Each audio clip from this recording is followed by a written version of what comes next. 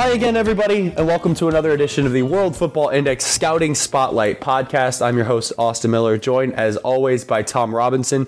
Tom, we've been doing these shows for how long now? About a year? Less than a year?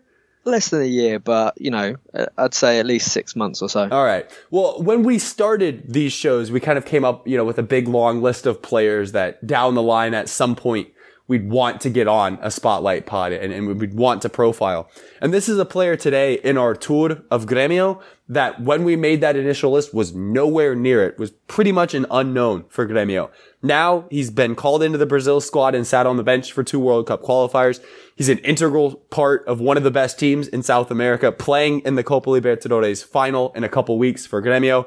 It shows how rapidly things can change in South American football, no? Yeah, we were talking about it pre-pod, and it is the beauty of South American football that an unknown youngster can go from obscurity to, potentially being in a World Cup or at one of the biggest clubs in Europe in about 12 months. So, yeah, I've been very surprised by his progress, but I think he's come through at a time where Brazil need that specific role, and he's happened to come in to a squad that's playing great, that suits his skills and his qualities. So I think it's definitely the case of a really exciting youngster, but also right place, right time. Yeah, and there's something to be said for that, to go from in April of this year, somebody who wasn't even getting time for Grêmio in the State League really, to now in November of this year, someone who's been linked with Manchester United, Barcelona, Atletico Madrid, and countless other huge clubs across Europe.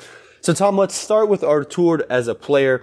What do you make him out? What kind of is his style of play? Is it a defensive midfielder, at least in name, but can also provide a little bit more than that? Yeah, nominally he's what you would probably class as a defensive midfielder, but he's not your typical destroyer. He's quite slight. He's quite small. He's much more of a passing defensive midfielder.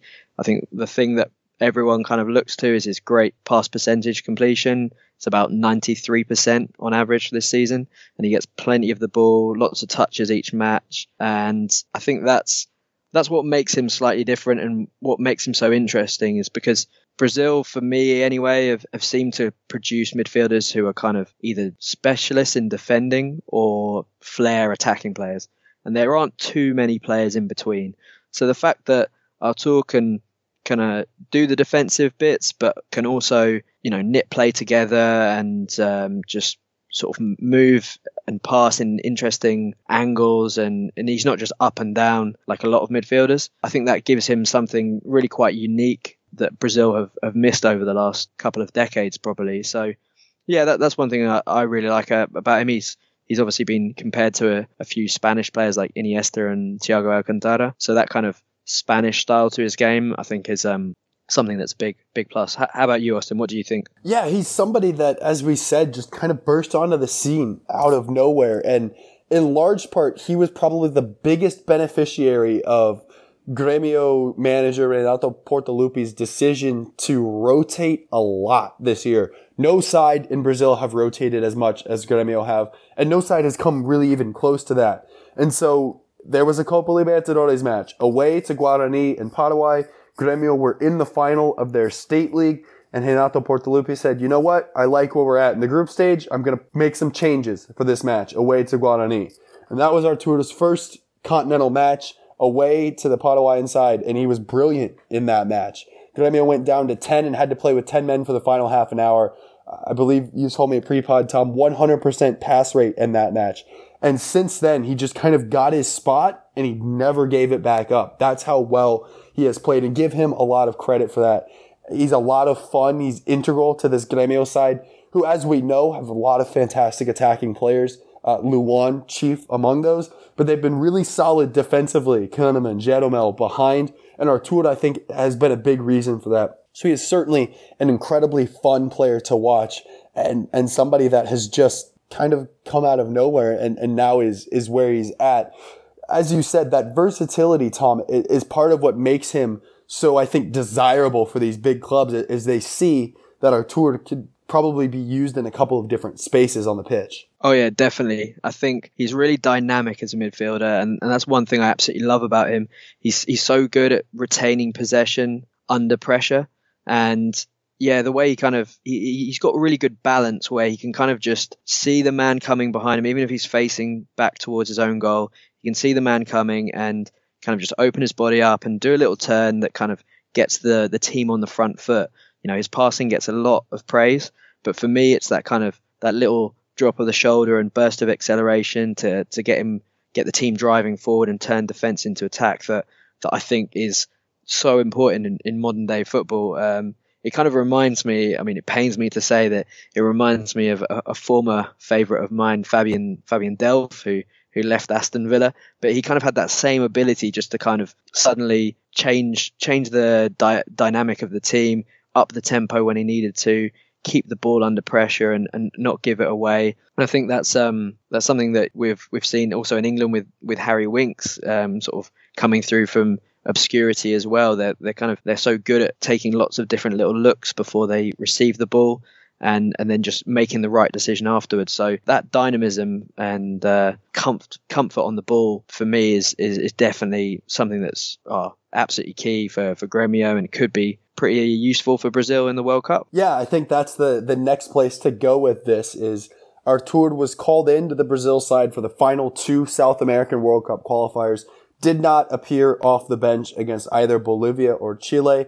He's from the same region of Brazil as Brazil manager Tite, so that certainly doesn't hurt for Arthur. What do you make of his chances to get into this Brazil squad? A very difficult squad to get into and a very difficult squad to get into at this point. But I think he's in with a shout for one of the 23 spots on that World Cup squad list. And perhaps for one of the few that remain outstanding, I think his name is definitely in there.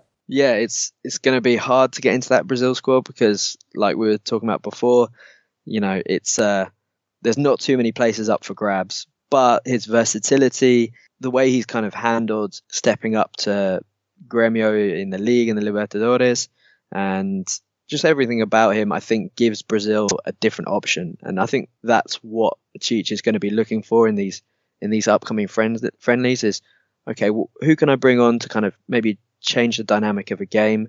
And he's someone, as we've said, you could fit in as maybe an understudy to Fernandinho or Casemiro, or could potentially even be someone who replaces Renato Augusto.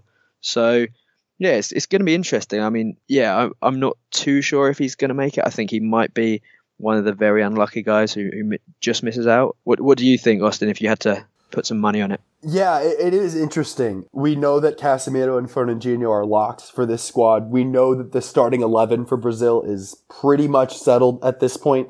I think maybe a question in goal, and you could convince me that there's maybe a question at right back. But other than that, Brazil know their 11 that they're going to start at the first match of the World Cup unless some sort of injury keeps them from doing so. So it's all about players who could play a role off the bench, and can Arthur do that? Tite isn't incredibly fond of quote-unquote versatile players. You know, he likes guys that have one role and kind of can come in and play that.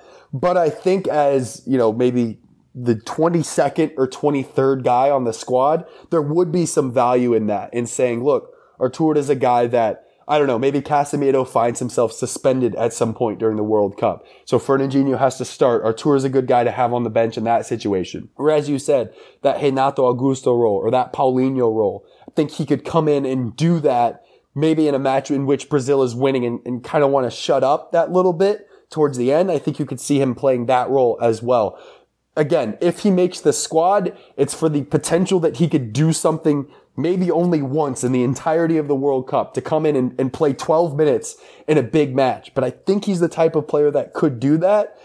So I want to include him in the squad. If I was the manager, I would, but I don't know that Tite will feel the same way. I think you will see him in the March friendlies for Brazil, in which they play Russia and Germany. He did not make this squad to face Japan and to face England. I think some of that was due to the fact that where it was at around the Libertadores, it kind of made sense. All right, let's leave Arthur home now. Arthur and Luan, let's leave them home in November, and we'll bring them in March to kind of compete for those last few spots.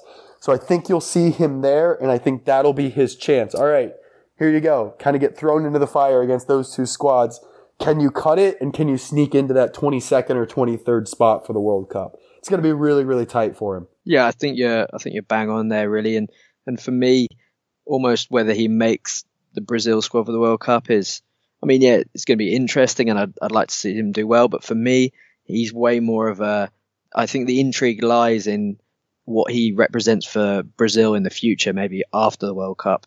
He's a player that they haven't really produced, and one that I wanted to sort of compare and just get your opinion on was we kind of had this with Lucas Silva a few years ago, who's also from the same region as Artur, and he was kind of seen as this passing midfielder to add something different to the national team. Kind of went to Real Madrid, didn't really play, didn't do great at Marseille either, and is now back in Brazil.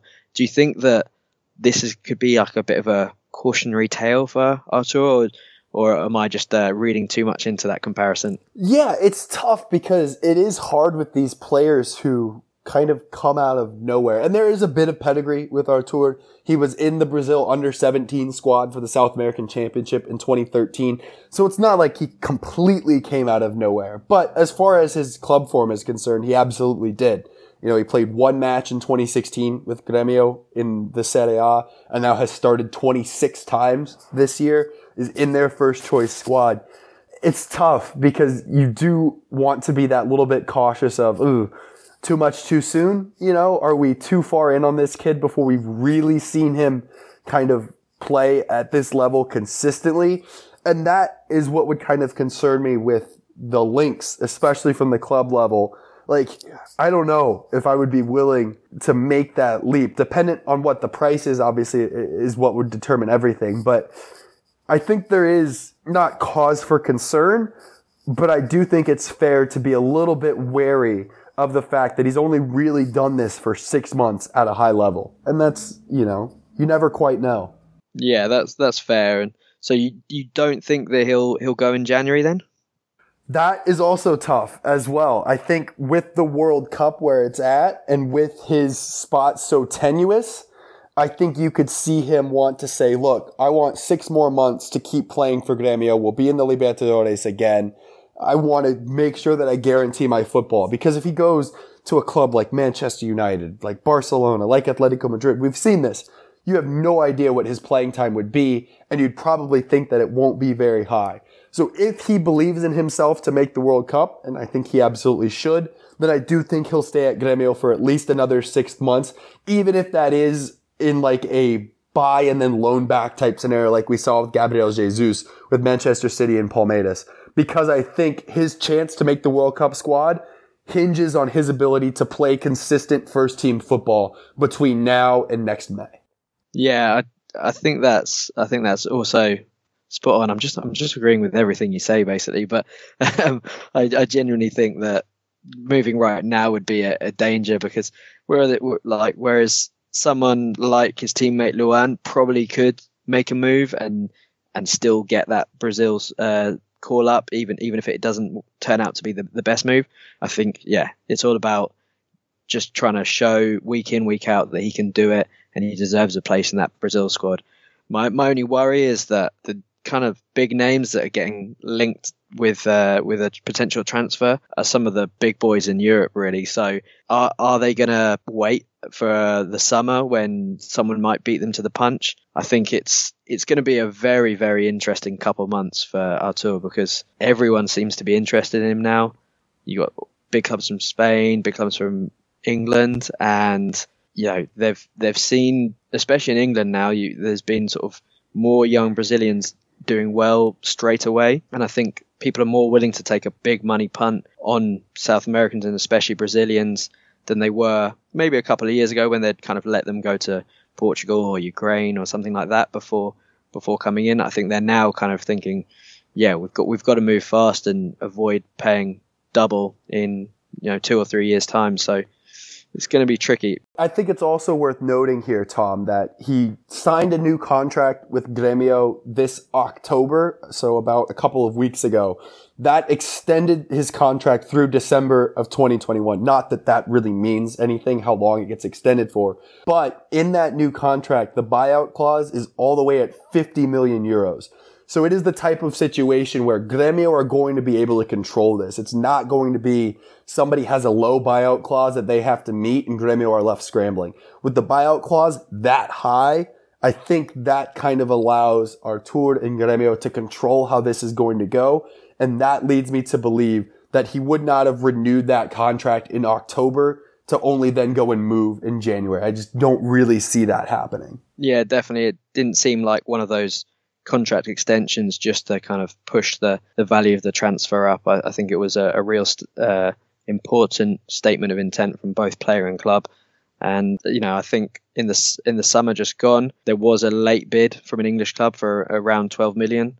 And now you kind of think, well, that's easily going to be double. And I think maybe in the summer we'll see I think he'd be best suited to one of the Spanish clubs. I kind of referred to him a lot as a Spanish style midfielder, Brazil's Spanish style midfielder. And I think he would be well suited in the Spanish league. Not to say he couldn't do a job in a nice passing team like Manchester City, but I think Spain would be the eventual location. And who knows, if he does get that World Cup spot and puts in an important performance somewhere along the line, then that price might rise even higher. Where do you think his destination might be in the next sort of 12 months or so? Yeah, I agree with you. Spain, I think it is probably where he would fit best. I think that would be best for him. I also think that I don't know that this is necessarily the right move, but I think he's probably above the level of the type of player who needs to go to Portugal or the Netherlands first, as we see so often with the South American players. That could still be beneficial for him, but I don't think that's going to happen considering how big this release clause is and the types of clubs that are currently circling around him. That said, Grêmio are also very open to the idea of accepting a lesser fee in order to keep a player longer. So if Grêmio, per se, get through the group stage of the Libertadores next year, and if Artur then goes to the World Cup, I think you could have a scenario in which Grêmio take a couple million euros less in order to keep him through the end of 2018 and the end of next year's Libertadores before he then moves in that winter to Europe like we saw with Gabriel Jesus for Palmeiras. I think Grêmio are the type of club that don't necessarily just want to make the profit off of him. They want to be able to use the player for as long as necessary, and they want to work with the player to kind of come to the point to say, all right, let's make this amicable. That's what they've done with Luan. They're in a really good spot with that.